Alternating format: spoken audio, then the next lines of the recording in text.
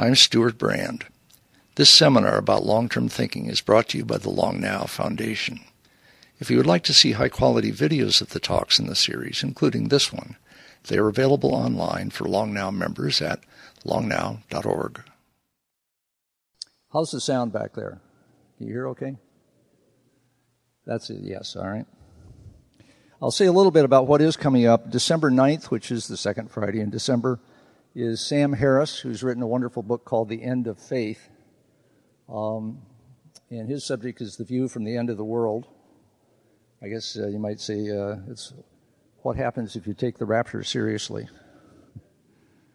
January 13th, the second Friday, is on the subject of nuclear power, climate change, and the next 10,000 years. An almost debate between Peter Schwartz, my colleague from Global Business Network and one of the board members of Long Now, and Ralph Cavanagh from National Research Defense Council. Then February 10th, a second Friday, anthropologist named Stephen Lansing, who I ran into at Santa Fe Institute, and he's been doing work on how irrigation works in Bali. This is a system they've been refining for 1,000 years. They've built a whole spiritual practice around it. Basically, whole towns are organized around it. And every time somebody from the West comes in to try to improve things, they fuck it up. And it's a highly nuanced, highly sophisticated, really, really interesting and quite beautiful to look at system. So it's a wonderful case of a long-term evolved cultural system that will be fun to see. Now, one of the reasons I asked Clay Shirky to come to this series, and he could only do a Monday night, and that's why we're here, is the Long Now Foundation, since we started almost 10 years ago, have been worrying about everything going digital and then everything digital going temporary. And in terms of continuity of civilization, that is not a formula for success. And probably many here have already found that, accounting files or Word files or things from a decade ago may still be on floppy disks that actually floppy, but you can't recover it with anything. The hardware has moved on, the software has moved on, and it's as if you never wrote whatever it was. Well, that kind of thing is happening on a massive scale. And is not going to get better. So far, it's just going to get worse. I've seen Clay Shirky working on this subject a little bit with Library of Congress, which is starting to step up to the issue. Congress even put $200 million toward trying to take on digital preservation. And the point to realize is that digital storage is easy. And we do it all the time, but digital preservation is keeping things fit for use over decades and centuries, please, and millennia would be nice. What we're doing at Long Now is Kurt Bolliker, who is here, is cranking up a website which is similar to our Rosetta project, which is collecting all of the spoken languages of the world online in one place. We're up to several thousand now. And this will be a place where all the file format conversion algorithms and formulas and whatnot will be collected. So when you realize that your important records are in some kind of file that was proprietary to a company which is just in the process of going out of business and it will become an orphan, you will find not only a conversion formulae and algorithms, but advice on what to convert that about to be dead material into that may last longer. So this is something Long Now has taken on seriously for quite a while. And Clay is unlike many, looked at it much more in social and cultural terms, and he's the expert in that. So that's why he's talking tonight. Clay Shirky.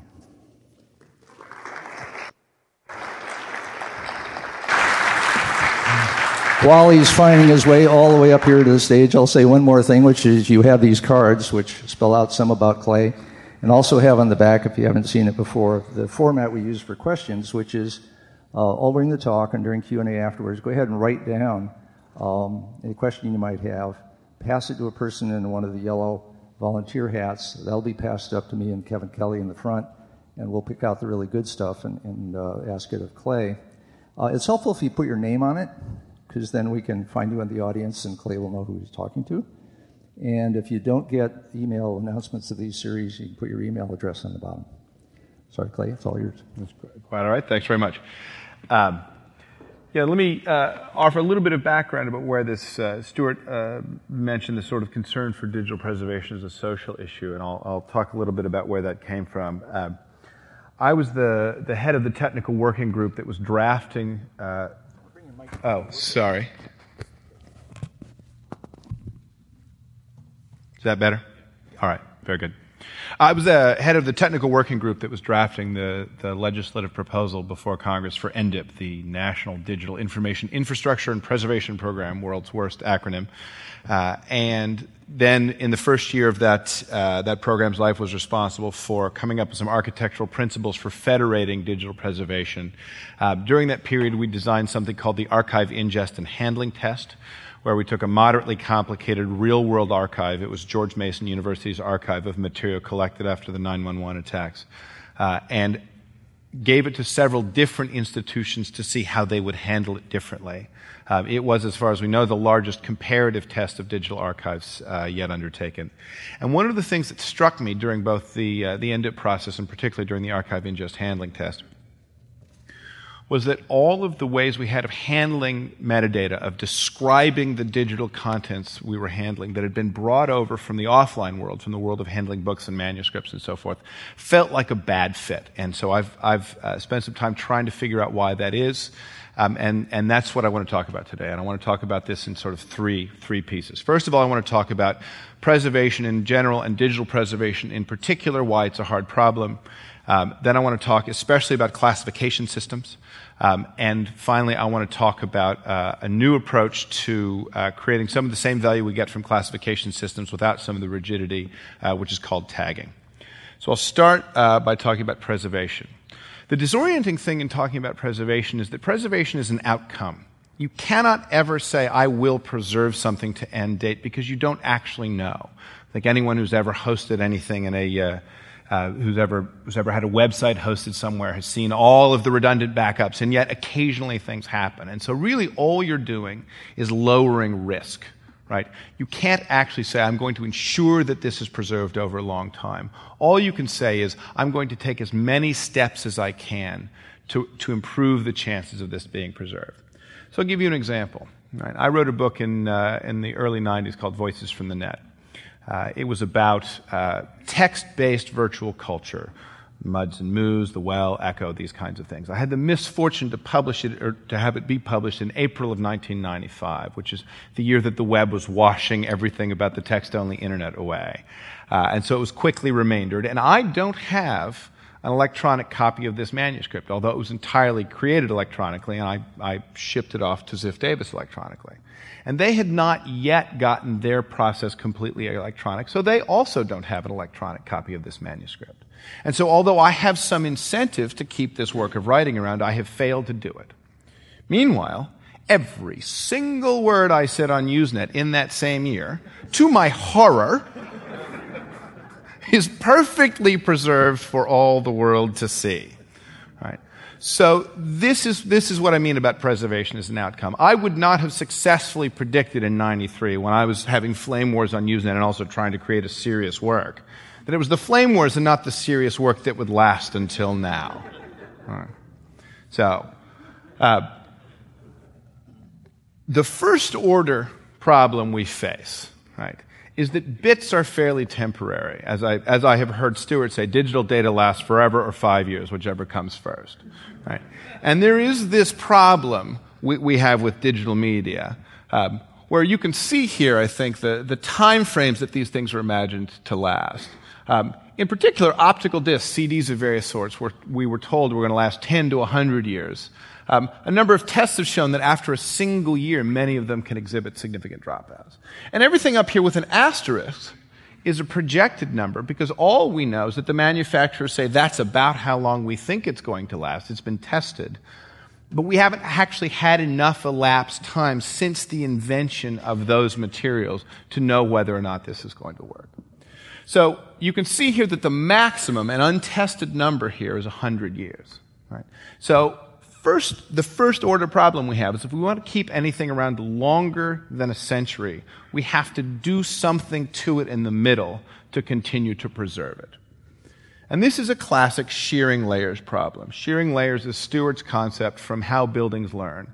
And in How Buildings Learn, he says, the interior decoration of a room changes faster than the walls. The walls change faster than the structure changes faster than the site, and so forth. So here we have this shearing layer problem, which is if we want to keep the bits around for a long time, we have to periodically refresh the media. And so we have a zone of fast change and a zone of slow change. Only the problem is we're not actually preserving bits. One of the problems with digital preservation is it makes it sound like it's about keeping the digits around. But when you get them back, you know what that is? It's just a bunch of ones and zeros. What you really care about is preserving the essence, right? And once you care about preserving the essence, right, the use of the material, right? I got these ones and zeros out that were preserved 100 years ago, and it's something called a Wang database. What is that, right? Well, it's the same as raw disk space because you have no way of reading it back if all you've preserved is the ones and zeros. So suddenly we realize that the media alone is not the only shearing layer involved here. We also have to worry about the format. Right? We have to make sure that we can read it. But of course, a format alone isn't enough because it needs something to play it back. Right? So here we have the problem of how do we play the format back. Now, the simplest way to think of this is I've got a Microsoft Word file, and so I need a copy of Microsoft Word to play it back. It seems you've got a format, you need a piece of software. But in many cases, it's not a single piece of software. Right? It's actually a whole complicated set of dependencies. This is something designed to run in Flash in a particular browser. This is a Perl program which requires these particular libraries and so on. So there's this entire complex of shearing layers, right, that has to do with the software, the environment that interprets the format. And of course, software doesn't run in a vacuum.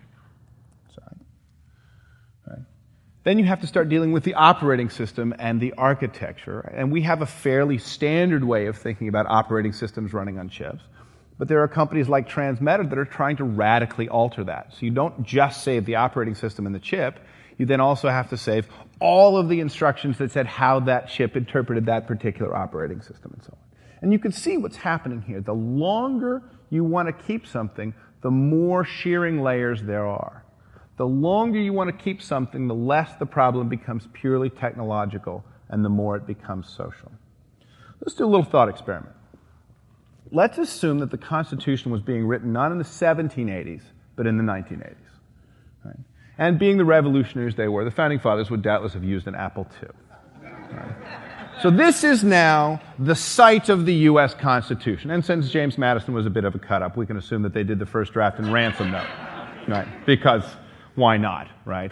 It's just a draft. Now, let's say that you wanted to preserve this. Obviously, a pretty important document. Let's say you wanted to preserve this with as few shearing layers as possible. I know what to do. We're going to adopt the model from the analog world. They just keep the physical book around, right? And it doesn't decay, and the physical book can last for centuries.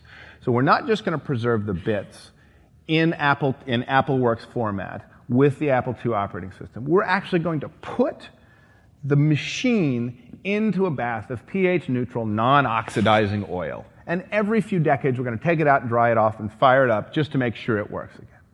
So now imagine a couple hundred years from now, it's the time to do this. And they take the machine out and they dry it off. And somebody says, hey, what's this? Oh, that's a power cord. Yeah, they didn't have nano green echo nuclear power the way they had now. They had copper wires back then, right? And you think you've solved the shearing line problem until you realize you have to emulate 120 volts, 60 hertz AC, right? So there's no defense against this. However deep you want to go, right, it's going to turn into a social problem at some point because digital data sits in an interpretive context that can't be gotten rid of by anything other than printing it out on paper. And if you have a kind of digital object that can't be printed out on paper, right, then you're really stuck managing the social issues. We don't know how bad a problem this is. We can guess that it's pretty bad, and Stewart alluded to that. We've only had digital data around for a fairly short period, so we don't know where and when these problems are going to appear, but we have had some early signals. In 1086, during the time of William the Conqueror, the Domesday Book was created, which was essentially a census of English land.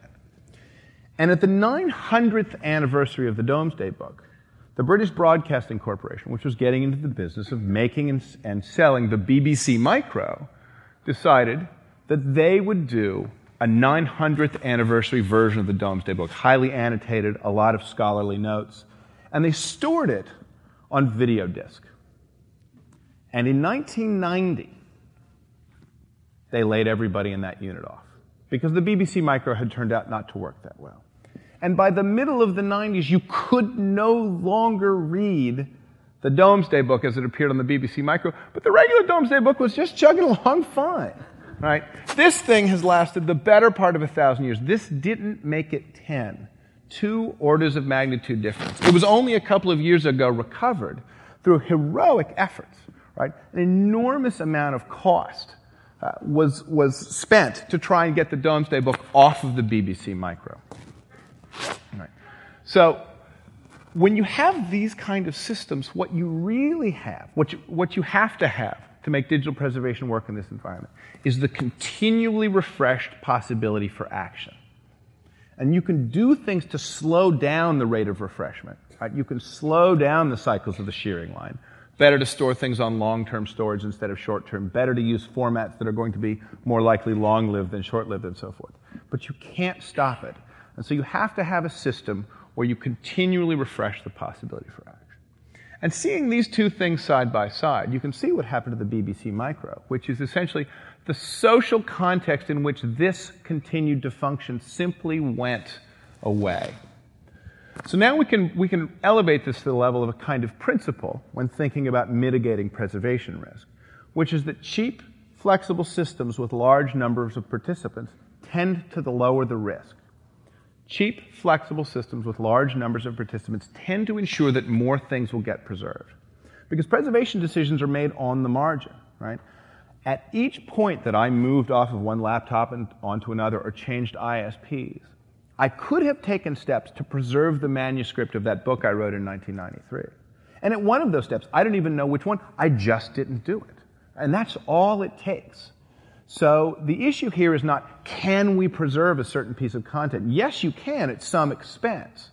But if you're spending the money there, what else are you losing elsewhere? There's no way we can keep everything, and so we end up moving towards cheap and flexible systems as a way of maximizing the potential for preservation and lowering the risk. We can also talk about the corollary, which is that high-cost, brittle systems, which are practiced by a small number of participants on behalf of a large number of people, as with the careful encoding of this into video disk, actually tend to increase the risk that things will be lost over the long haul. Which brings me to the subject of classification. Classification is, at base, about finding things. There are other second-order values, but really it exists to help people find things. But classification is not the only, there are other ways to find things besides classification systems. So consider your kitchen. I hope your kitchen doesn't look like this, but consider your kitchen, right? Depending on what kind of cook you are and what kind of shopper you are, there's someplace between 1,000 and 10,000 things in your kitchen. Every spoon, every plate, every can of beans, every chopstick, right? And most of those things aren't labeled, and yet you can find them pretty well. Right? You may be a little messier or a little neater, but you could probably get the work done you need to get done in your kitchen. Right? But you don't have a label on the spoon that says spoon, and you don't have a label on the drawer of spoons that says drawer of spoons. Right? What's labeled in your kitchen? Your cans are labeled, your spices are labeled. Why are those things labeled? They're labeled because you can't see in them. There are a lot of them, they're basically the same, and they're hard to inspect. Right? A can of chickpeas and a can of tomatoes weigh about the same, and without their labels, they look about the same. And you can't open them up to figure out what's inside them. They're hard to look into, right? So in those situations, even when you have a small number of things involved, right, you need to fall back on labels. Who has that problem in extremis? libraries do. And this is the Seattle Libraries, the very model of a modern major public work. Right? Libraries have such a big problem with multiples of objects that are about the same and are hard to inspect that they not only have to have lots of labels, they have to have labeled labels, and they have to label their label labels, and so on. Right? Until it rolls up into a categorization system. And the goal of classifying is essentially to have a completely specified domain. In the case of the library, it's all of human effort. So that when new material comes along, it has a niche already provided for it in that classification system. Here, for example, is the Dewey Decimal System. A classic example of this, the idea behind Dewey from the name, right, is that there are 10 top-level categories which cover all of human endeavor. Right? Within each of those categories can be 10 subcategories, and within each of those 10 subcategories can be 10 subcategories, and so on. And at some point, you can uniquely specify each work. The advantage of this kind of system is that the human thought has gone into organizing it beforehand so that as new books come in, you don't have to continually react. There are, however, some issues with systems like this. Here, for example, is the Dewey Decimal Categorization for religion.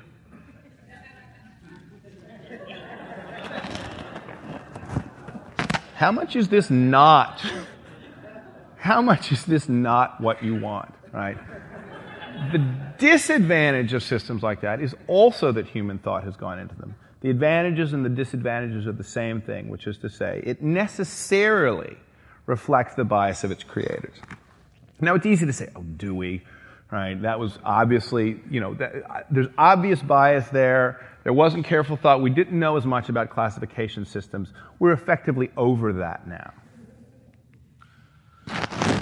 The Seattle Library, the Rem Koolhaas Library, which has gotten so much attention, has as its internal plan, speaking of shearing lines, the idea of a continuous collection. There's a single ramp that runs through the entire building in a flat spiral from the top all the way to the bottom.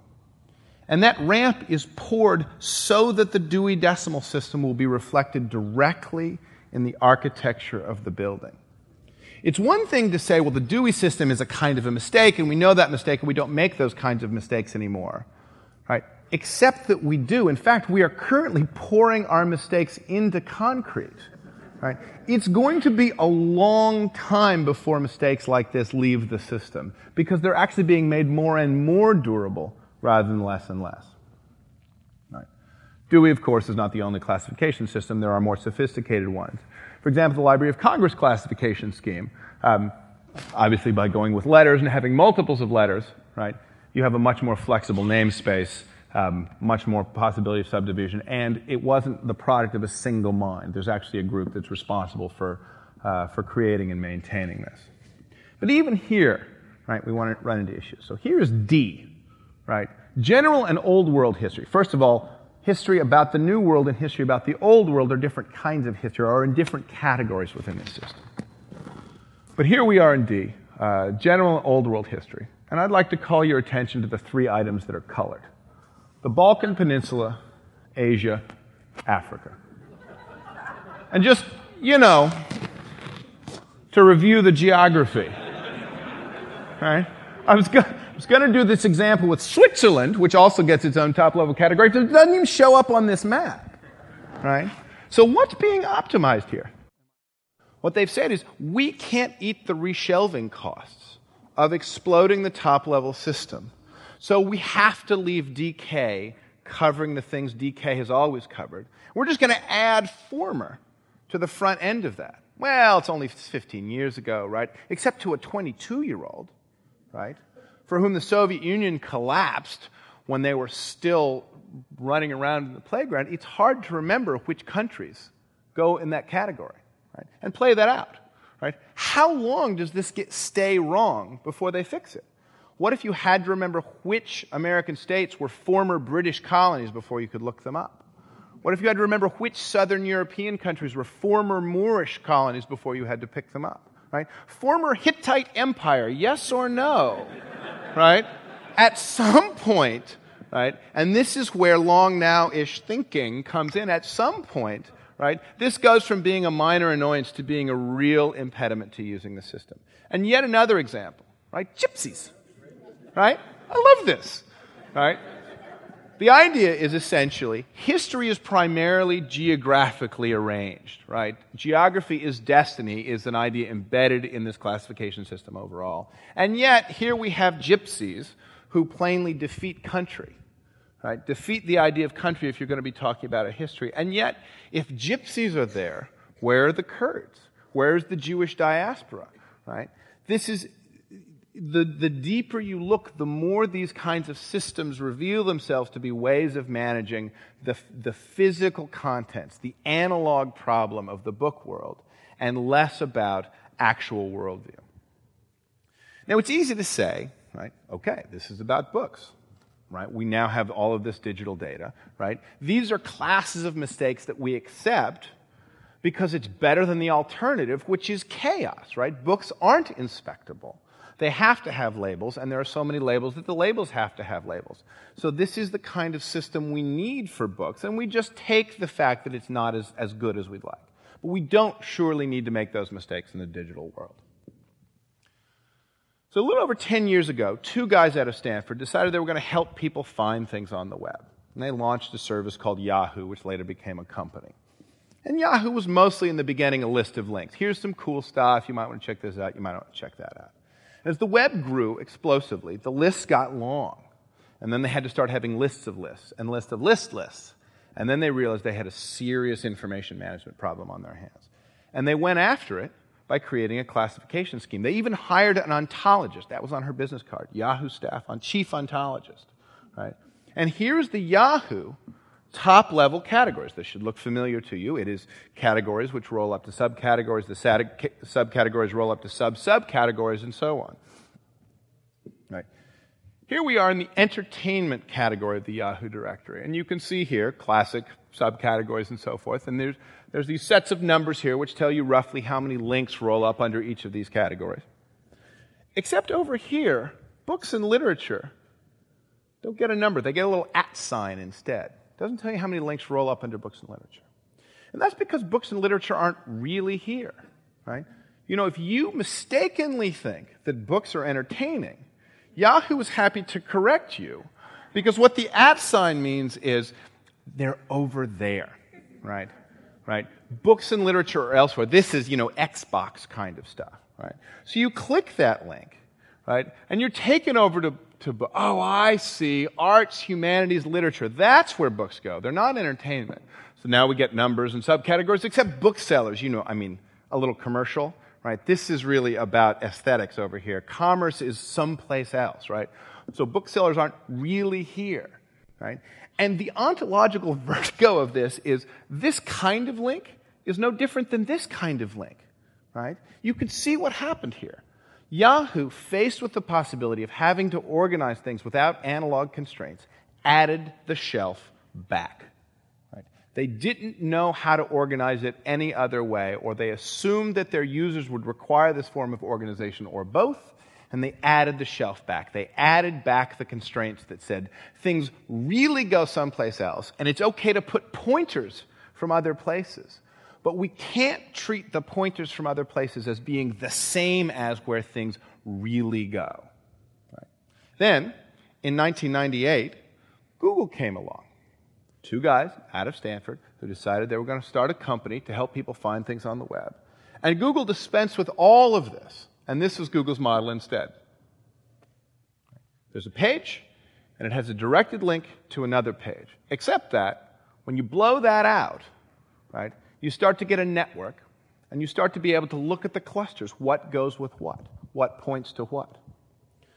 Google's principal intuition was that the World Wide Web and even websites were not real. They're just metaphors. They're ways we think about things. All that's real is the link structure. And if we analyze the link structure, we can pull a lot of value out that you can't get from classification systems. We all remember what happened after Google launched. The interesting coda to this story is that Google also got worried. They said, well, Yahoo has a directory. They have search, but they also have a directory. Maybe we should get a directory. So then they got DMOZ, the open source directory that had come from the Mozilla project. Now, open source is, as everyone knows, magic pixie dust, and it makes everything that you sprinkle it on turn good, right? So, here we have an open source version of the categorization scheme, a radically different mode of production, right? And what you see when you look through DMOZ is exactly the same classes of errors. For instance, if you go into recreation or sports, right, rather, if you're looking at recreation and sports, if you're looking for football, it will tell you that football is not recreation, it's a sport. It'll happily repoint you, so you'll be correct in the future. But if you think that football is recreation, you're wrong. Also, if you think that football is business, you are wrong. In other words, the class of errors made here had nothing to do with the mode of production. Now, as I said earlier in the talking about preservation in general, we don't yet know how large a class of problem this is going to be because we've had digital data around so infrequently. But we can infer some things from the past, and this time I mean the deep past, not the shallow past. We can ask, have we lost anything in ways analogous to the danger of classification, to the brittleness created by classification systems? So here's the Venus of Willendorf, right? Famous figurine, discovered near Willendorf, Germany. She is a Paleolithic fertility symbol, we are told. What is that? What is a fertility symbol? Right? Is this a magical talisman to make women bear children? Is it porn? We don't know. Right? We don't have fertility symbols in any form in our culture in a way that makes it possible to read this. Right? We've lost the context. We've kept the object, but we've lost the context. Right? At least, however, the object here is informative. There's a kind of visual onomatopoeia, as it were. You can look at this figurine and read a lot from it, even though you've lost the social context. The risk is that the more semantic things get, the bigger the context problem. So here are some things that we've really lost. Top left is Rongo Rongo. It's the language from Easter Island. It may, in fact, there is some debate as to whether or not this is a language or merely a collection of symbols which was evocative but not communicative in the way we expect language to be communicative. In the middle is Quipu, the Inca calculating and recording system. And at the bottom is Linear A, a Mycenaean alphabet, which actually seems to be syllable-based rather than letter-based. We can't read any of these well. There's enormous effort going on. They've all now been partially decoded, but we can't read any of them well because unlike the Venus of Willendorf, there's nothing here. If you lose the semantics of a language, you lose everything. So this is much more analogous to the digital preservation problem than the Venus of Willendorf. Because although these are physical objects and we have the physical objects, having lost the social context in which these language or numbering systems existed, we have not been able to retrieve them. Here's another thing. This is something we almost lost. This is hieroglyphs, right? The official language of dynastic Egypt. And this disappeared as a real written language, and indeed as anything anyone could read or write, sometime after the birth of Christ, and stayed unreadable for centuries, and would have continued to be unreadable for at least some time, but for this, the Rosetta Stone. Right? This saved us. This kept hieroglyphs from falling into the Rongo Linear A category. Because what went on here is that the top part of the Rosetta Stone is hieroglyphic. The middle part is Demotic, which is the vulgar Egyptian script, vulgar in the sense of the people, script of Egypt that had come from hieroglyphs. And the bottom is Greek. Right? And when they saw the stone, they realized it must be the same thing written out 3 different ways in 3 different systems from 3 different societies. And working back from that over the course of 2 decades, Champion was able to finally decode hieroglyphs, and they went from lost to found. So what's the difference? What's the difference between what happened with the Rosetta Stone and what happened with Rongo Rongo, Quipu, and Linear A? And the difference is degeneracy. Right. Now, probably a big waste of somebody's money to fly a New Yorker out to the Bay to extol the virtues of degeneracy. But in this case, I have a particular meaning in mind. Right? Degeneracy is the property of systems where there's more than one way to do things. Right? So here, we have three simultaneous ways of encoding the same meaning, side by side. Had we, in some alternate history, lost Greek but kept Demotic, the Rosetta Stone would have worked in the same way. Right? So this is not merely backup. It's not merely physical backup. It is, in a way, contextual backup. Right? Christopher Alexander makes this point. Christopher Alexander is the architect who invented the idea of pattern languages. Christopher Alexander made this point in an essay called "A City is Not a Tree," by which he does not mean a tree with green leaves, but rather it is not a hierarchical lattice. And he says the problem with planned cities is everyone gets so excited about the planning, they forget about the city. Let's have all the business in one place, right? And they'll have the residential area in another place. And then we'll have the transportation hub over here, right? And that's the model on this side. This is essentially a Venn diagram version of what a hierarchy looks like, right? And Alexander says real cities are degenerate.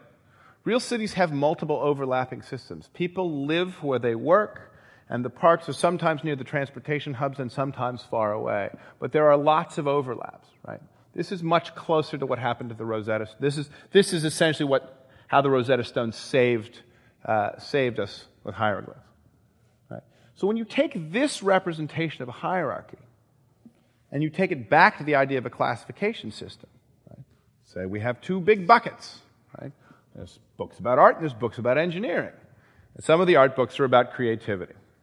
And then somebody goes and publishes a book about creativity and engineering. Ruh-roh. Right? Now we've got a problem. Because if I want to say there is a literature of creativity in my library, I've lost the ability to give anybody a top-level handle in the classification system. And this is also not a good way to do it because there are plainly things that are in art and in engineering that are not about creativity. So I can't just trivially reverse it. The problem here is in the requirement for non-overlap. It's not in what the overlaps are. What's wrong, what Alexander is talking about with planned and unplanned cities and degeneracy is the same issue that appears in classification systems, which is the brittleness created by these kinds of expectations creates a problem. Now, I don't mean to suggest that classification systems are the only way to find things in libraries. They have lots of other systems, many of them involving free text search or other kinds of non-classifying labels. But back to the point about economics, the question you're asking here is not, are there ways to find things? But is the money spent on building and maintaining these systems worth the value? Right? Because everything, if preservation decisions are made on the margin, right, then there may come a day where the preservation system, where the individual systems are the only thing, the Rosetta Stone-like strand, that holds the past to the future, right? And since we know the awful math of time is unlikely times many equals probable, right? There may come a point at which either the money spent, the expense taken by these systems, coupled with their brittleness, actually leads to some damage. An obvious question that can come out of this is, what would a degenerate labeling system look like? Right? If you didn't have to do it that way, if you didn't have to do it hierarchically, if you didn't have to support yourself against overlaps, what would you do instead? And I think what you'd do would look something like this. And I don't mean literally that it would look like a roller skating mermaid. I mean the roller skating mermaid, I think, will help illustrate the point. First Saturday of every summer, Coney Island, our famously run-down amusement park in Brooklyn, plays host to the Mermaid Parade. Hundreds of people show up in costume, they march around, thousands of people show up to watch. People get all dressed up, there's dancing in the streets, there's colorful characters, and a good time is had by all. All right. And the question is, where did I get those photos? And the answer is I got them off of Flickr, of course. I didn't take those photos. I went to Flickr, and I found the tag Mermaid Parade. So this looks a lot like a classification scheme. Flickr looks like a library. This looks like a classification scheme. There is this thing called Mermaid Parade. I can go to it. I can get these photos. Right? What's the advantage here over what a library is doing? One of the advantages, one of the differences at least, is that Flickr does not have a staff ontologist. It does not have anybody doing the classifying. In fact, one of the big differences here is the number of people doing the classifying. In this case, there are several thousand photos. There's over 100 photographers. And every one of these photographers was not just a photographer, but also a kind of librarian, because they all added the tag Mermaid Parade. Right? So this is now not a small group of professionals modeling the group mind on behalf of the larger group. Right? We think that they will think about the concepts this way. We think that history is mainly broken down by geography. This is modeling the group mind with the group mind. Right? The second big difference here is that there is no top-level classification system that's being adhered to. Right? There's no coordination among these 118 photographers. It would, in fact, be too expensive to do that coordination. So this is a distributed system, which is also low cost because the people doing the tagging are not being required to coordinate with one another. In something analogous to Google's model, Flickr's model is this. Right? There are more primitives than in Google's model. But they've added a tag, which is essentially a labeled link. A tag can go to a photo. And tags come from users. And as with Google, the real value here is when you blow it out, right, you can start to do network analysis. But now you can do network analysis on more primitives, right? You can start looking not just at link density, but at tag density, at user density, and so on. You may have seen on the Mermaid Parade page, right, that there was this, related, Coney Island and Brooklyn. Now, Flickr doesn't know that the Mermaid Parade is an event that happens in Coney Island, which is in Brooklyn. Right? From Flickr's point of view, this is Fubar and Frobnitz. Right? These are just two tags that appear at a higher than average frequency whenever they appear with the tag Mermaid Parade. And yet, by doing the cluster analysis, Flickr is able to pull this kind of value out. So here's another example. Another system that uses tagging. This is Delicious. This is the headwaters of the Nile. Joshua Schachter, in fact, the inventor of Delicious, was the person who invented the word tagging to describe this method of attaching labels to things. As a side note, it's interesting to imagine that if he'd called them categories or keywords, a lot of this would have been washed away in the user assumptions. But by calling them tags, which is right on that edge of descriptive and strange, he called a lot of people's attention to the phenomenon. So Delicious is a social bookmarks manager. It's analogous to Backflip back in the day, where the day was 1996 or something, except that it's got a more open and social model. So you add a link here. You get both a link and the title or whatever you type in there. You can add a descriptive line. Your username is there, and then you can add these tags, which are the labels, just like they appeared on Flickr. And this is my favorite. This is my favorite from the moment I took this snapshot. Cats in Sinks. It's a website for pictures of cats in sinks or other basin-like objects. Right. This is pretty much what the internet has been straining to become. I think we can probably all go home now. The model here is almost exactly the model of Flickr. No accident. Joshua was the one who convinced Flickr to start using tags, except that instead of photos, there's a much more general purpose entity which is being decorated by the tags. Anything that has a URL can also be tagged, and you could begin doing the network analysis there. Right? So this enables us to do things like asking questions about how a given resource has been characterized by the community. Here is the Delicious page for one single URL. It's about the Linksys router, which is a very popular Wi-Fi router made by the Linksys unit of Cisco, and how they've changed the underlying Linux operating system to a different operating system, but they haven't changed the model number. It's a geek soap opera of epic proportion. Right? And you can ask yourself, you can see here that it's been tagged by 431 people, and you can ask yourself, essentially, how is this being characterized? And here's the answer, right? The most common tag is WRT54G, which is just the model number from Linksys, right? But then you have this little cluster of three tags, Linux, Wi-Fi, Linksys, and they're roughly even, right? They're roughly even. So this is a judgment that there's no one obvious thing that this is about, that part of the reason this is important is it exists at the overlap of a lot of different trends, right? So this is one kind of signature you can find in the communal judgment about these resources. Here's one for making a paper airplane. You can see here that there's not that shelf. There's really a much gentler slope, right? Paper, airplane, fun, how-to, games all fall off in this kind of steady slope. And you can see here that the top two are paper airplane, and you can see how you'd maybe type paper airplane, but because Delicious assumes tags are separated by spaces, it says, we'll just treat paper as one tag and airplane as another, right? But the community's judgment is that this is slightly more about paper than it is about airplane, which feels about right? So even in things that are very close, there's some information in the distinction. This is another tag signature. This is for CSS Vista, which is a piece of software for web designers. Here the community's view is decisive. This is about CSS, right? Software, web design, tools, design, everything else is on a completely different kind of curve, right? This is absolutely about CSS. Everything else is half as important or less in the minds of all of the people who've tagged this. Right?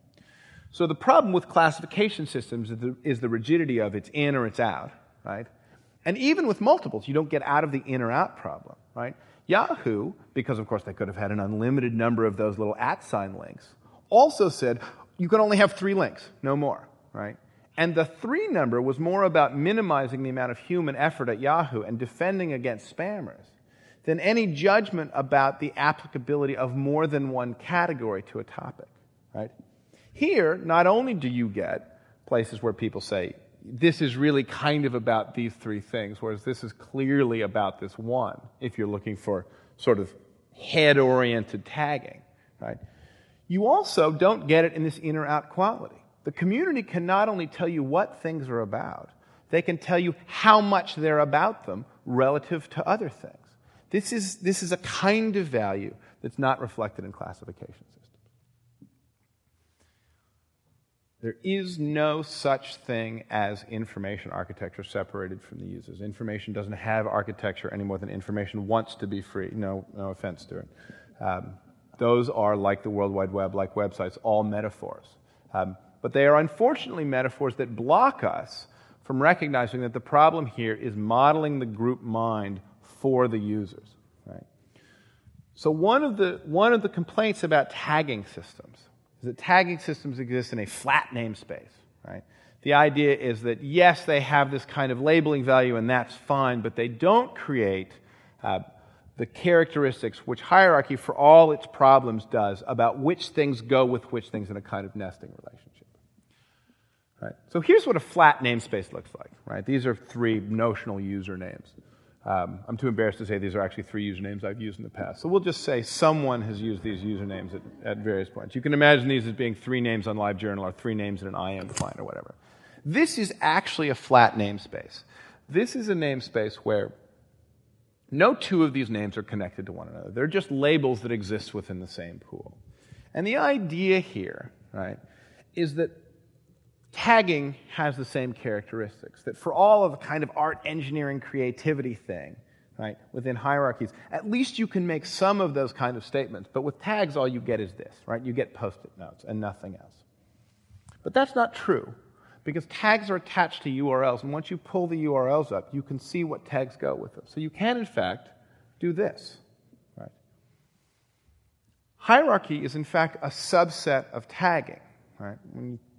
The Christopher Alexander example showing nested, you can model hierarchies in tag form by simply nesting tags inside other tags so that the boundaries never overlap.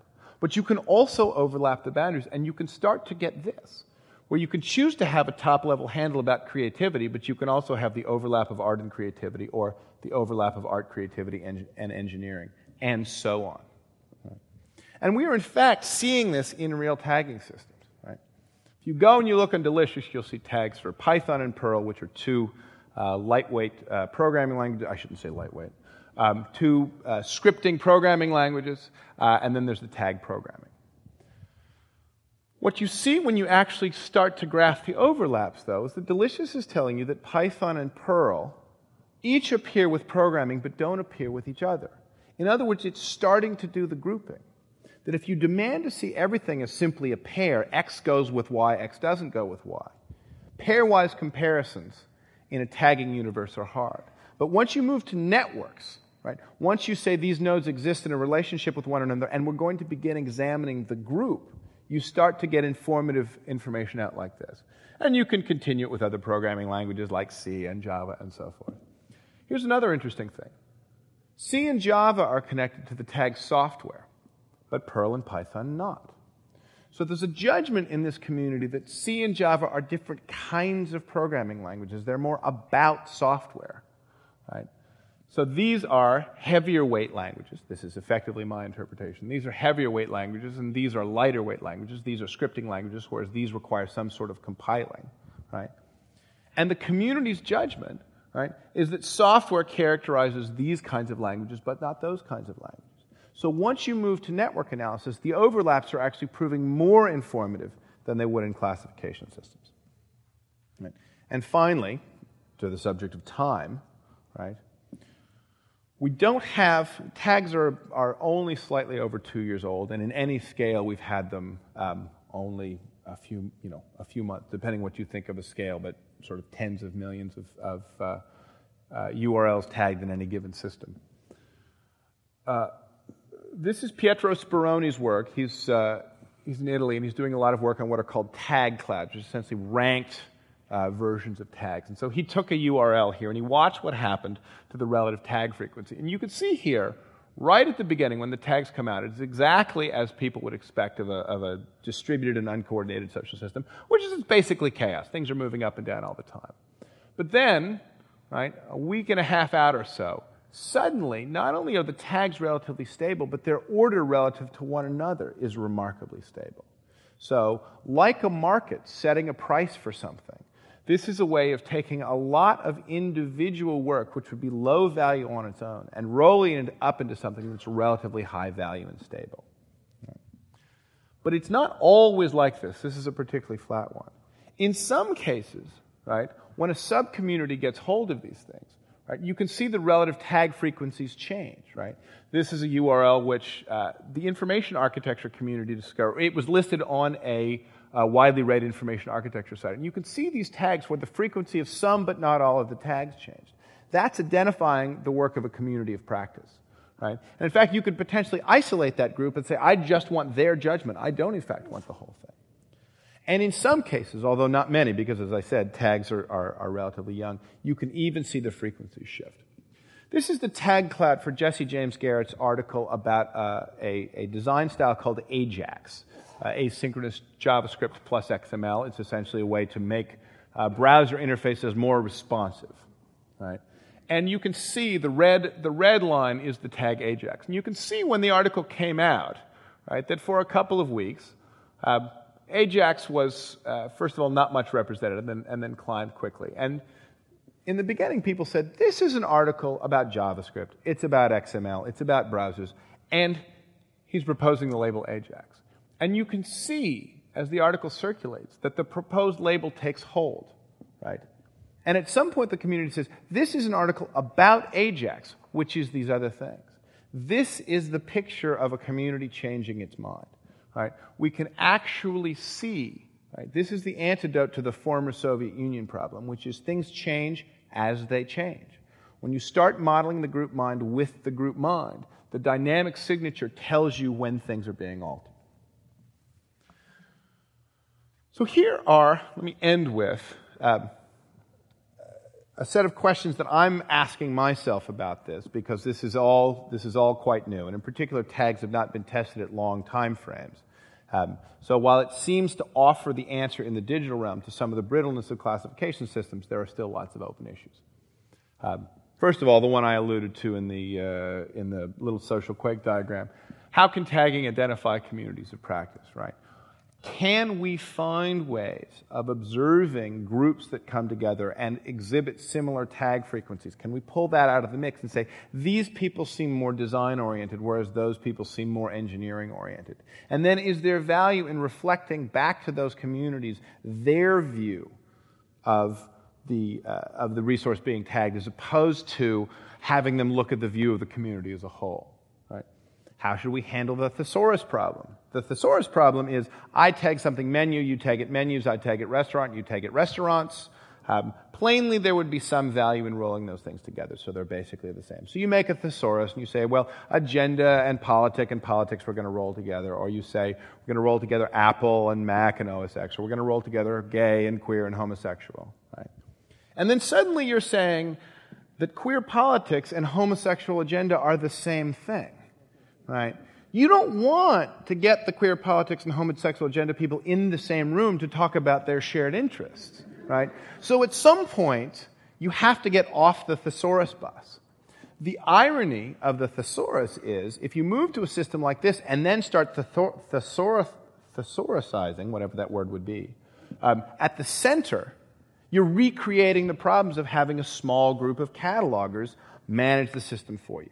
So applying a thesaurus to these things clearly needs to happen late in the system, and it needs to be done on the client side. On the other hand, it's a high-cost operation. So is there a way to syndicate a thesaurus to groups so that I could subscribe to the information architecture thesaurus, but it would be applied to the tags after I was looking at them rather than having things smashed at the server? Right. Can we apply this to navigation? One of the places where classification systems are still in common use in the digital realm is when you get the width versus depth trade-off enforced by screen real estate.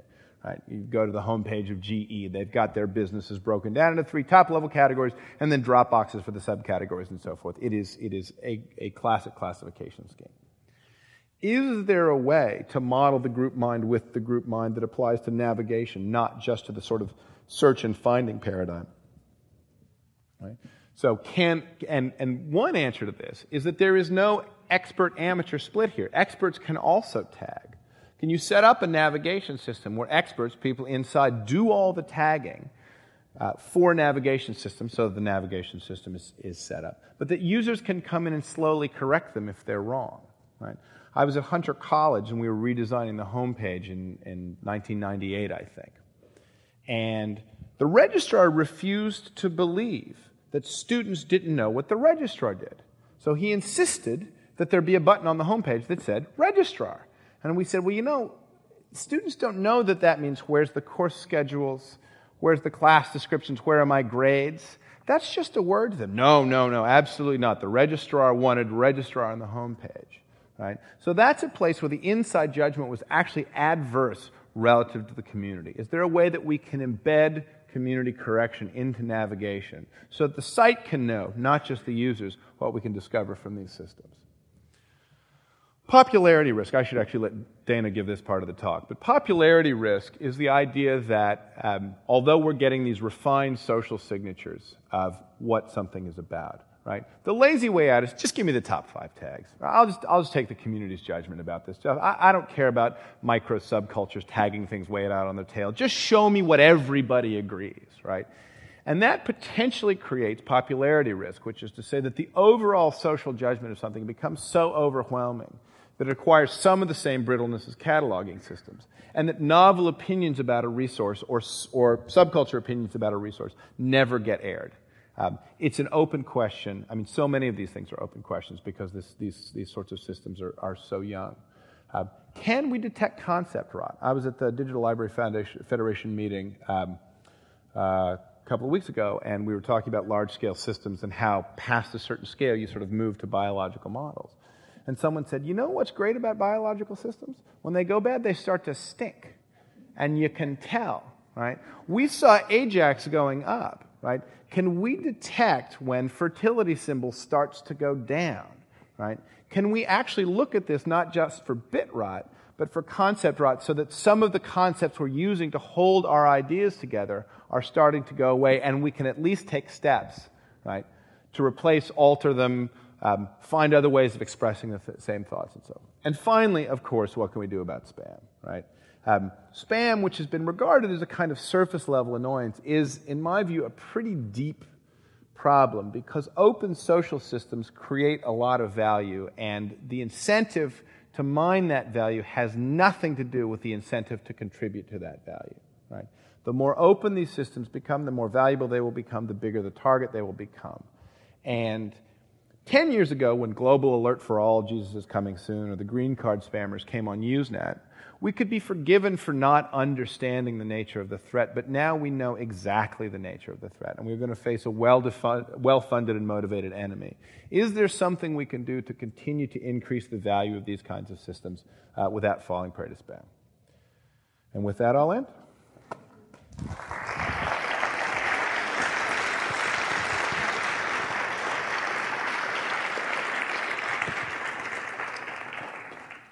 I saw online that you said one time that the only group that can categorize everything is everybody. Is that what you've just said? That's effectively what I've just said. What I would say now, which is maybe a little more nuanced, is I wasn't as focused on the idea of communities of practice because we hadn't yet seen them appearing. So I think that the definition of everybody is not necessarily the global culture, but everybody you care about, everybody who's part of the group you're part of. And so sometimes you may want the global view, right? Mm-hmm. What is the best Chinese restaurant in Chinatown? Mm-hmm. And sometimes you may want the view of your specific community. Mm-hmm. But I do think that syndicating the labeling problem is similar to syndicating the pricing problem in markets. Mm-hmm. Well, of the same sort of scale category with everything and everybody is all time. Where does that fit into this? It fits in well. It fits in a lot of places, and we don't know so well because of the short time frame that these things have already been done. But one of the interesting longer term projects is how stable do these label groups remain over time? Mm-hmm. The potential advantage is that if they remain relatively stable, then we can watch for two kinds of changes. We can watch for changes where tag frequency adjusts, either those little social quakes, which are potentially identifying a new community of practice, or where a tag begins to go out of scope or come up, as with Ajax. Mm-hmm. But the other thing we can watch for is when people stop tagging it, because these things are continually being re-tagged. Many of them are decades old. They've been things that have been on the web for more than 10 years. But a new user just found them interesting, and that is part of the continually refreshed possibility for action.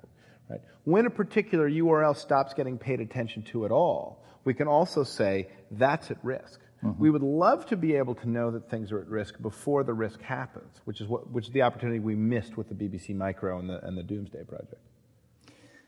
How about as changes of technology come along, not only things sort of rotting away, but in a sense, technology quakes like social quakes. So, for example, when we get to the point where the internet has way more devices on it than there are people, does that affect this kind of thing? Yeah, it does. And one of the questions is, can you bootstrap from this kind of semantics to have devices start doing the characterizing? Mm-hmm. And that's really an AI problem. That's out of the scope of the current research, as they say. But certainly, the two things you'd like to be able to do is say either this resource is coming from these kinds of sensors or these kinds of devices. It's similar to X. In the absence of any human intervention, we're going to adopt this set of tags for it to make it findable. And then what you'd really like to be able to do is take advantage of latent semantic analysis or other of these kinds of tools to have the machines make additional kinds of guesses. I think in some cases you'll have to have a balance between the guesses being made by the machines and corrected by the humans, so that there may be a kind of weighting algorithm. This has only been characterized by the machines. This has been characterized by lots of machines and a few humans, and so on. But it's, And that's a distinction we'll care about for a while, but not right, exactly, but not forever. Yes, exactly. Mostly original substrate humans, as Joel says.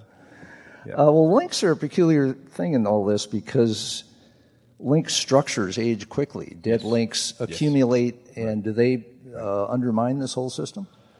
They don't, because when they go out of scope, well, first of all, the system, I think if it proves valuable and over the long term, it can actually help us find when a link is broken. Mm-hmm. Because if something is being tagged at some relative frequency and that suddenly stops, we can go and look for it, right? Because there are many places where it's going to be cached for 30 or 90 days or what have you. And then we can potentially go back to snapshots and so forth. So once something goes away, we can potentially go back to whether it's the Google Cache or Internet Archive and re-replicate it elsewhere. For a while. For a while. Mm-hmm. But, DNA only lasts for a while. It turns out that little bits of for a while, as long as they overlap this way instead of this way, can be relatively useful. So the idea that biological systems stink in a way, if you can find immediately that there's a problem because the stream of bookmarking to a link stops or attenuates or radically changes, right? You can potentially call in either some automated or human intervention. The other thing is you start to be able to say, if you pull in the content with a tagging system, this is not something Delicious does, but you can plainly write your own spider.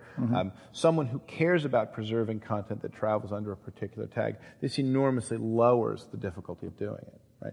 The distributed hard disk use of RSS feeds is this incredible latent resource that we haven't yet taken advantage of for syndicating, but we may be able to build preservation tools on top of that as well. Just to track on your metaphor for 1 minute there, the somatic DNA goes away, body DNA, but germline DNA is basically eternal. Right. And is there the equivalent of that in the system? Germline DNA is eternal because, germline DNA is classically the refreshed possibility for action, which is to say continually recreated. The information content is continually recreated in different physical substrates. So this is not a preservation system, but I believe it has ramifications for preservation systems by allowing for exactly that sort of refreshed possibility. I'll ask one more question of mine. I'm sorry about this, but you were part of an online discussion I was in recently. It was talking about long tail and how lots and lots of participants, there's the usual 80-20, and 20 people are doing 80% of the comments or whatever it might be, and so on down the other direction. And you remarked that you thought this is the popularity question, you couldn't actually take away the long tail, even though it's a relatively unimportant part of the whole picture. You say it is an important part of the whole picture, and you can't just go with the top 5 and get meaning. Right. What's going on there? What's that argument? Hello. Boop, boop, boop. That argument is, that this part of the graph looks unimportant in terms of the total number of tags being added because it's not, the social weight isn't behind this, but it is part of what makes the ecosystem work. So what you've really got here is the replacement for a professional system which is going to optimize around these kind of relatively narrow constraints to being able to have stuff all the way out to the singletons, all the tags that one and only one person has used. And then it's as an ecosystem that tagging is succeeding. If you tried to limit the ecosystem and say, we're actually just going to truncate all the tagging here, I think you'd have something that was less effective and less successful. The other thing that's weirding me out about these graphs is that... You could test that, probably. What do you mean? You could I don't know. You know, one of the things you do... Oh, right, yeah, exactly. You just take a tagging system and truncate it. But one of the other things that's weirding me out about these graphs is there's often an internal shelf after the most popular... there's 2 here. These little internal shelves, and I can't tell if they're noise or if that really is some bump in the degree of social cohesion among the users. But I think that may also be some sign of some value from the tail, is being able to detect when something has walked off the edge of its sort of the broadly adopted semantic judgment of the community, and then you're getting that. And I don't think you can get that kind of value without having the full range of participation. Okay, a couple of kind of bug-fixing questions about tags. One from Alexander Rose, who was where? Way back there, and another from Louis Rossetto here. Alexander asks, I'll ask you both, how does tagging deal with heavily faction definitions like abortion? Right. And Louis asks, what about the problem of people gaming tags, trying to cause an outcome analogous to sperm, by the way? Analogous to spam. Sperm dance in a super way around the egg trying to get in. What are you doing? Right. Well, anyway, gaming goes on. Right. I'll put those two together. The contentious subjects just get. I mean, if you had, say, the equivalent of a Wikipedia edit war on the pro-life, pro-choice thing, because tagging is very much in the wisdom of crowds mode of great disassociation among people tagging. You would simply get in rank order what tags people were using. There may well be coordination behind the scenes in those camps. I don't know that we've seen that yet, but the overall surface change would simply be to bump up the relative frequencies of certain tags. That's a place that intersects with popularity risk. It's a little bit, it's analogous to Google bombing, right? Where some small group of highly collected bloggers is able to change a relatively obscure phrase on Google and then circulate it, right? If someone started adopting the top 5 tags model for any given tagging system to characterize a resource, then someone who wanted to go in a determined pro-life or pro-choice camp could potentially just blow the tag count through the roof for their characterizations and deny other groups the ability to see their characterizations reflected. That's a speculative class of attack, but there's certainly no defense in the system against it right now if people begin adopting the kind of top 5 tags or popular tags mantra. In terms of people trying to game the system, that's happening now. There are people who are already doing the most obvious forms of spamming, just going in with a URL and tagging it everything. Shows up in every possible tag stream. The delicious way of handling that is never to show more than 12 tags from one user on the homepage, no matter how many tags are underneath. And the koan posed by Joshua is, if it doesn't look like spam to the user, is it spam? So rather than trying to remove the things from the system, he's simply trying to make it look like the kind of constant background flow. Back in the day, Delicious would show you, I think, the top couple of hours of tags. Now it's showing you at most 2 or 3 minutes of tags. I showed both the Yahoo directory and the DMOZ directory, which are the largest attempts to categorize the web, classify the web in sort of standard hierarchical form. Each of those has roughly 4.5 million unique URLs in it. Delicious has more than double that number and is growing at the rate of 20 unique URLs a minute or so. So, in a way, the kind of public attention of spam is heavily attenuated by the flow through the system. The real risk to spam becomes people watching obscure feeds. If I'm watching something called asbestos, right? If I'm watching a tag called asbestos, then people shoving things into that may be able to get my attention. But it is right now a predator-prey problem with spammers. My guess is, in this system and in a lot of systems, we're going to move to a kind of gray list world where it's not just whitelist, it's not just show me the tags of all of my friends, but show me all of their friends' tags and weight those friends somehow at roughly 50% and maybe friends of friends at 25%, so that I have this kind of semi-permeable membrane. Instead of having a whitelist and a castle, I have this gradient of potentially socially valuable information coming from unknown sources into the system. But these are all, again, because tagging is so young, these are all speculative classes of attacks and speculative classes of defense. But I do think that a lot of that experimentation is coming. Well, you mentioned Wikipedia. I'm curious, how many here use Wikipedia? There was a great sort of whooshing sound as all the hands went in the air. William Petrie, who is where? Oh, right over here, asked, how do you feel about things that fall between your two poles, like Wikipedia categories? Right. So Wikipedia categories are interesting. They have the same problems as these kind of categories. They have the same problems as other categorization systems. And I'm sorry, I didn't see where you... they have the same problems as other categorization systems in that hierarchy imposes a dilemma, right? The lattice structure imposes a dilemma on the users. The really interesting thing about the Wikipedia to me is that the category system is that almost no one uses it, right? If you Google in URL for the category : tag in Wikipedia, you get almost nothing, right? So, like Google removing DMOZ from the homepage. In fact, I don't think I told that part of the story, but when Google put DMOZ up on the homepage, right, and they had the entire world's attention for finding things for a period, no one went to DMOZ, so then they took it back off the homepage.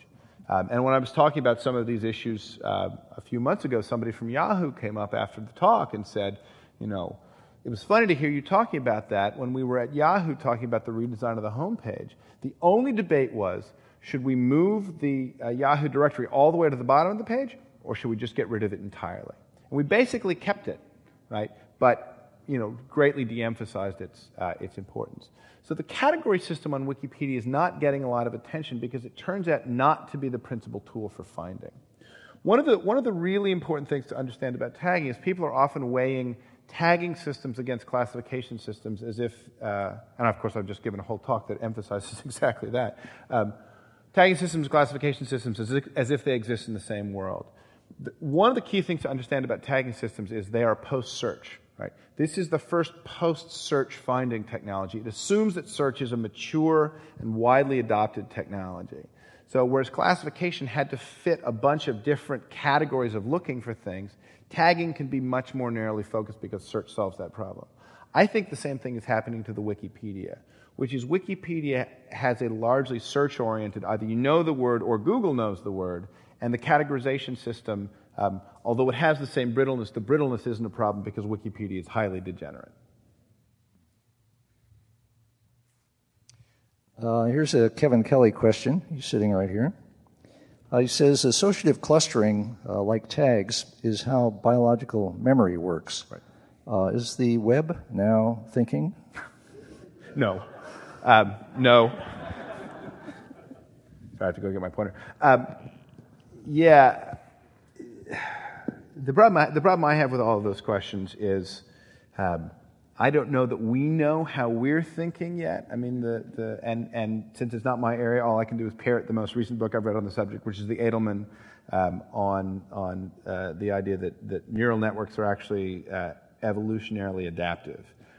I think what's being evolutionarily adapted here is more in the manner of a tool than a brain, so that you can see, for instance, someone did a great study on the adaptive characteristics of French horns, right, in a collection of French horns as if they were snails, and you could see the forms change over time as musicians started to ask for minor modifications and those propagated. So my guess is that link structure is being adapted by humans more in the manner of a tool rather than becoming autopoetic. But I'm a layperson on all of those issues, so that's just a guess. Well, what's interesting to me here is what you've been talking about tonight in terms of tags being of the essence is a pretty recent emergent phenomenon on the net. You studied, the ancient era back to the well and things like that. Was there anything going on then that would have led somebody like yourself to say that tagging is going to be important? No, and interestingly, and this could have just been because I missed it. We were getting a lot of evidence that the other thing was that hierarchical and brittle systems were not working well. In fact, the first thing I saw online, which really suggested that the brittleness of classification systems was going to be a problem, was Usenet, where they overlap two different requirements. One, globally unique names of conversations, and two, the semantic content of those conversations. So you got rec pets cats, where, everybody in the whole world who likes cats is going to come and hang out. Right? And the brokenness of that system essentially meant anybody who wants to talk about anything even remotely related to feminism goes to this one place. And it was, of course, a permanent standing flame war until it went moderated. Right? Social culture African American, which never got moderated, was just a permanent standing flame war. And so that was a case where the brittleness of the classification system, of trying to make the low-level machine requirements of namespace mapped to semantic content, was a disaster. I think if I could have predicted what the response would be, I'd have been smarter than I am. I'd have been Joshua instead of me. Well, I guess what I'm noticing is that since tags was noticed so recently and is so fundamental, right, there's probably more of those yet to come. Right, and I should say too, I think I think the degeneracy of the system and the syndication of modeling the group mind with the group mind is what's fundamental. There's lots of issues with our current tagging systems. For instance, they're not trivially exchangeable between systems because system context matters so much.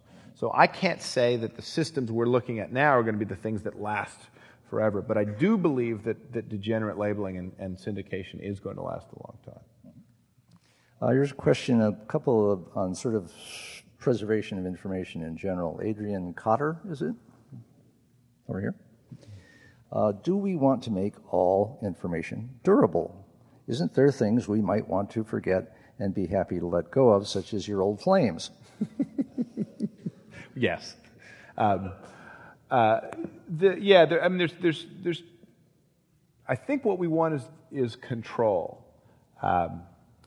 Stuart.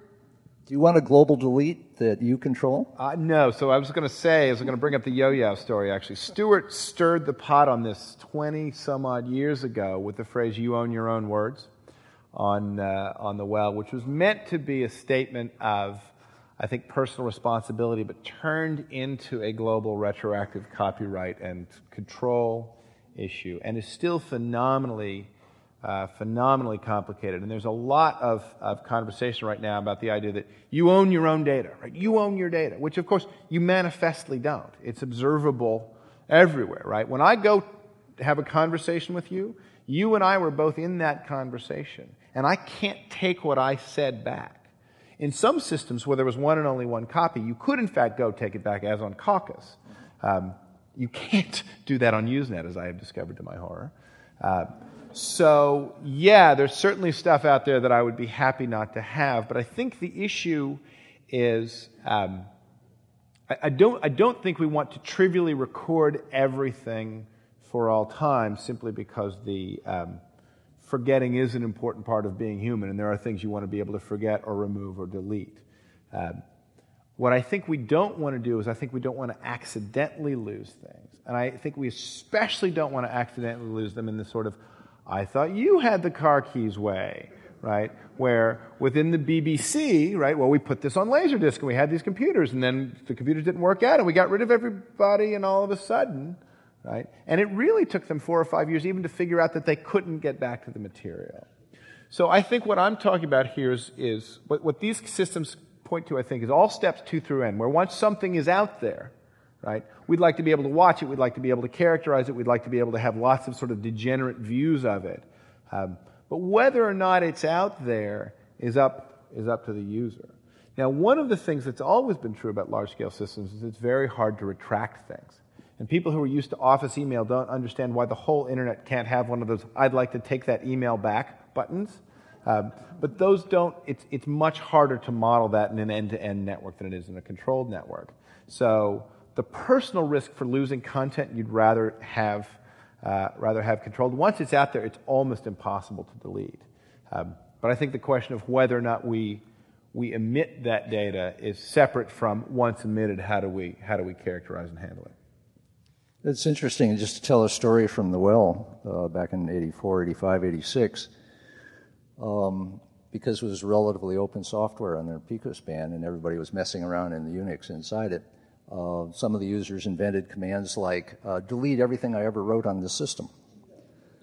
And somebody would have a mood swing like Tom Mandel and enrage at everybody, which was temporary but nevertheless very effective. He would delete everything he ever wrote in any of the conferences he was in, thereby, since he was a very large poster, removing a great deal of the meaning from those conferences. And the people who were in those conferences were deeply pissed off that Tom basically threw away their conversation along with his hissy fit. Right. So is that the future, or is that something that systems are so peculiar now that can't happen anymore? I think that there will be less and less of that, because the peculiarity of Caucus is that it managed the entire conversation as one spool in one place. And there are many fewer times where content is in one and only one place. I didn't mention this because it's such a separate issue, but on all the characteristics I talked about here in terms of brittleness and versus degeneracy and shearing lines and so forth, by far the worst offender is DRM.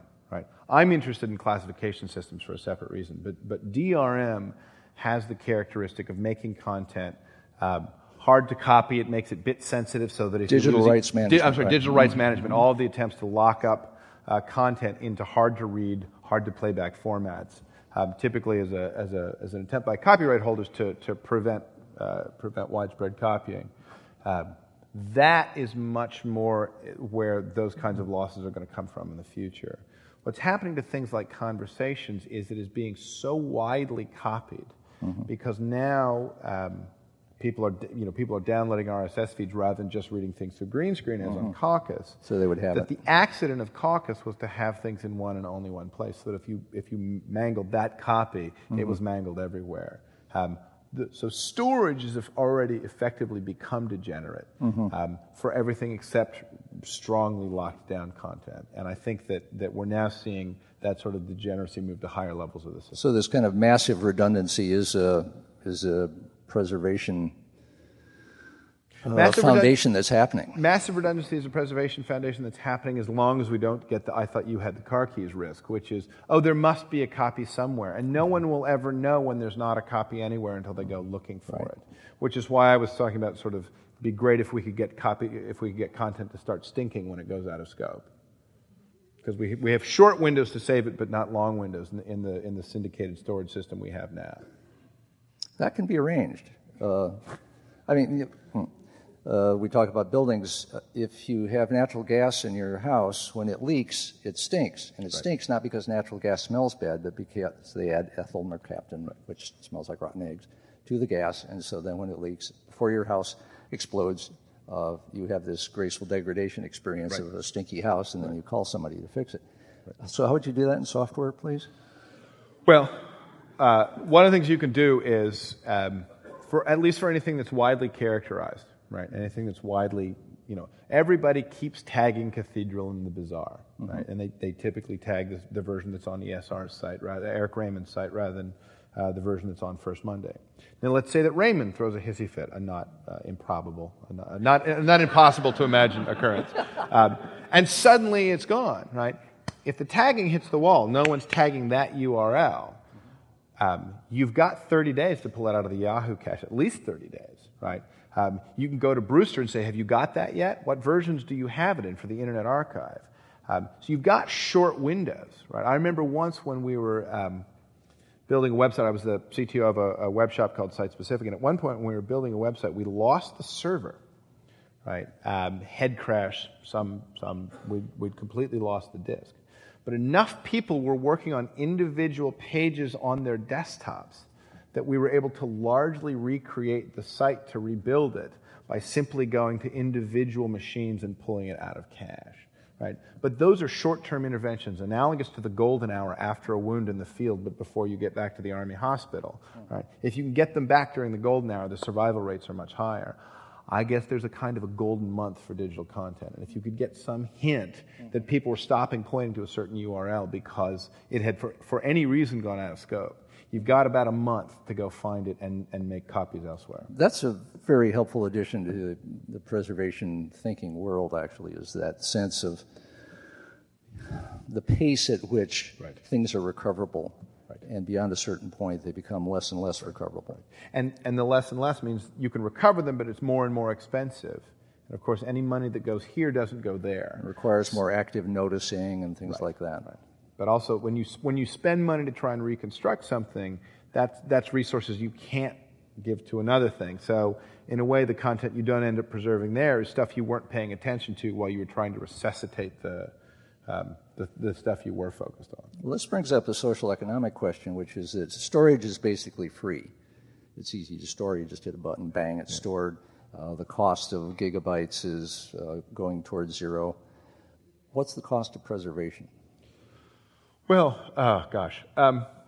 since preservation is an outcome we won't know for some centuries or some, whatever the time frame is, but the issue is, I think that the falling storage costs are actually increasing the problem here because they're actually increasing the amount of content being produced. It's not constant storage falling constant dollars for constant content. What I think is coming is real options theory. Real options is how much would you pay not to have to decide today, right? Would it be worth something to you if you face a yes or no decision to postpone it until you get more information? And the classic problem in a library is arrearage, right? We've got all these books sitting here, and we've got to either classify them or categorize them or get rid of them because they're costing us money just sitting there on the shelf, right? At this point, if it costs even a nickel worth of human time, it doesn't make sense to delete a 100 megabyte file. You just don't save anything in hardware, and that's going through the roof. So we now have this pool of things where it's cheaper to keep material which you may in the future want to decide to preserve. It's cheaper to keep it as storage, but without yet asserting that you're preserving it. So I think the cost of preservation is best thought of as a time series where you're trying to lower the future cost of making the choice by providing people more options now. And one good way to do it is just to have lots of stored copies so that later if they decide something is important, they can come back and get it, but without having to have all of those things be fully ingested and marked up into formal preservation systems. But there's a decay of knowing why something might be worth preserving or where it is and all of that as time goes by. I think it's not a decay of why. The weird thing about why something might be preserving is it goes through this weird 90-year dip, right? If somebody told you, hey, I'm going to show you the New York Times and all the ads in the New York Times from 1995. So great. A Pentium 90 with, tricked out, right, with a 100 megabyte disk, right? These are the ads you're going to be seeing. Not so interesting, right? If I said I was going to show you the New York Times with all the ads from 1895, that's interesting, right?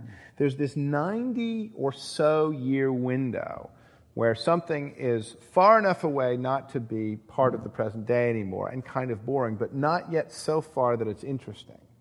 And I think that if we can save things through that window without incurring a lot of expense, people will come back and find them. The other thing is that unlike the stuff that's labeled in your kitchen, unlike the chickpeas and the tomatoes, you can look inside these cans, right? So assuming that we keep the content around, people can go back later and try to find bits of it.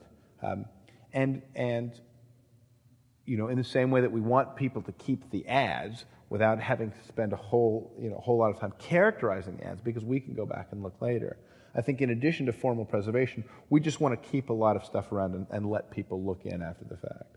And yet with the multi-directional accumulative tagging you're talking about, you're not talking about a can of peas with a label on it that says peas.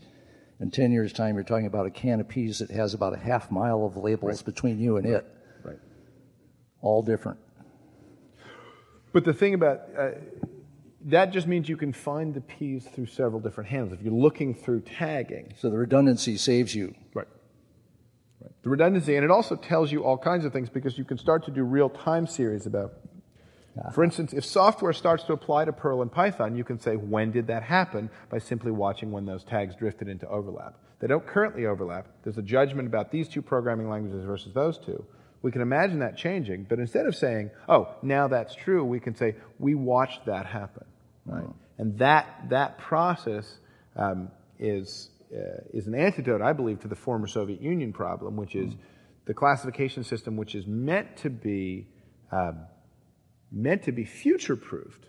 Right? I mean, effectively, to enter into a classification system, it forces you into the job of being a fortune teller, which is a historically low-success profession, right? And we've seen a number of cases like Soviet Union to former Soviet Union, where the failed prediction of this will be a stable and long-lasting category has no obvious response. Tagging the response is trivial, which is people will just start tagging it differently when things change, and you'd actually be able to watch the change, right? You could see when the Ukraine tag took over from the Soviet Union tag for cities in the Ukraine. I'll finish up with one question, which is sort of the question we keep coming back to, which is digital isn't durable yet. It's been getting less durable pretty steadily for 4 or 5 decades now. Do you see in the intractability of the problem is an interesting one. You've just talked for an hour and a half on one corner of the issue. Do you see digital preservation becoming a solved problem? When? I don't think it's a solved problem because it's a wicked problem, which is to say it's a problem where every iteration counts and there's only local optimizations. It will always be with us because the longer you go, the more shearing lines you get, and the more shearing lines you get, the more it's a social problem. So I think that there's always going to be some kind of social calculation. The fact is that since ones and zeros are not directly interpretable by people, we always have to have some intervening system, and that system has to reflect both the digits and us equally, right? So you can't just ignore the digits because then you can't get the format, but you also can't ignore us because then we potentially can't interpret the results. I do see short-term a strong fork between open culture and closed culture, right? We will lose more DRM-protected things than we will lose open things. Mm-hmm. You can see this right now with Time Select, which is the New York Times attempt to pull, in particular, the op-ed column is the most popular thing in the paper, and certainly the most widely syndicated thing outside of our people hissing with Time Select. Yes, excellent. Blog, man.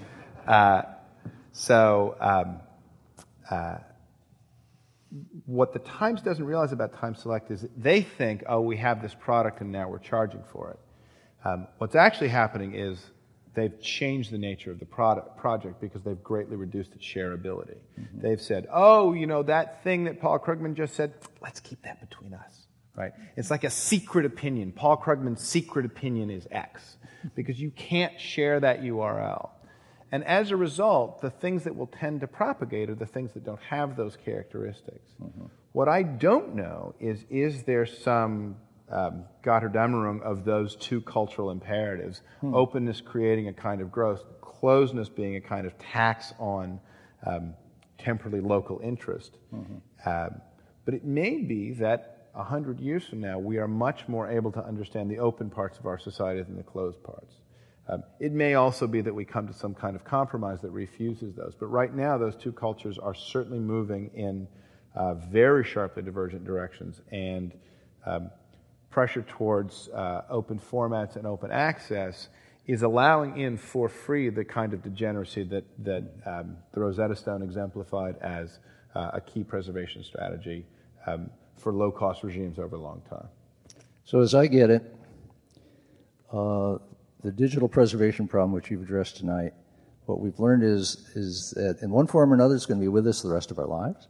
Oh, yes. And therefore, that's a short time. It's for the rest of everybody's lives. Right, exactly. And therefore, it's best to understand it because it's not going away. Thank you very much. Thank you very much.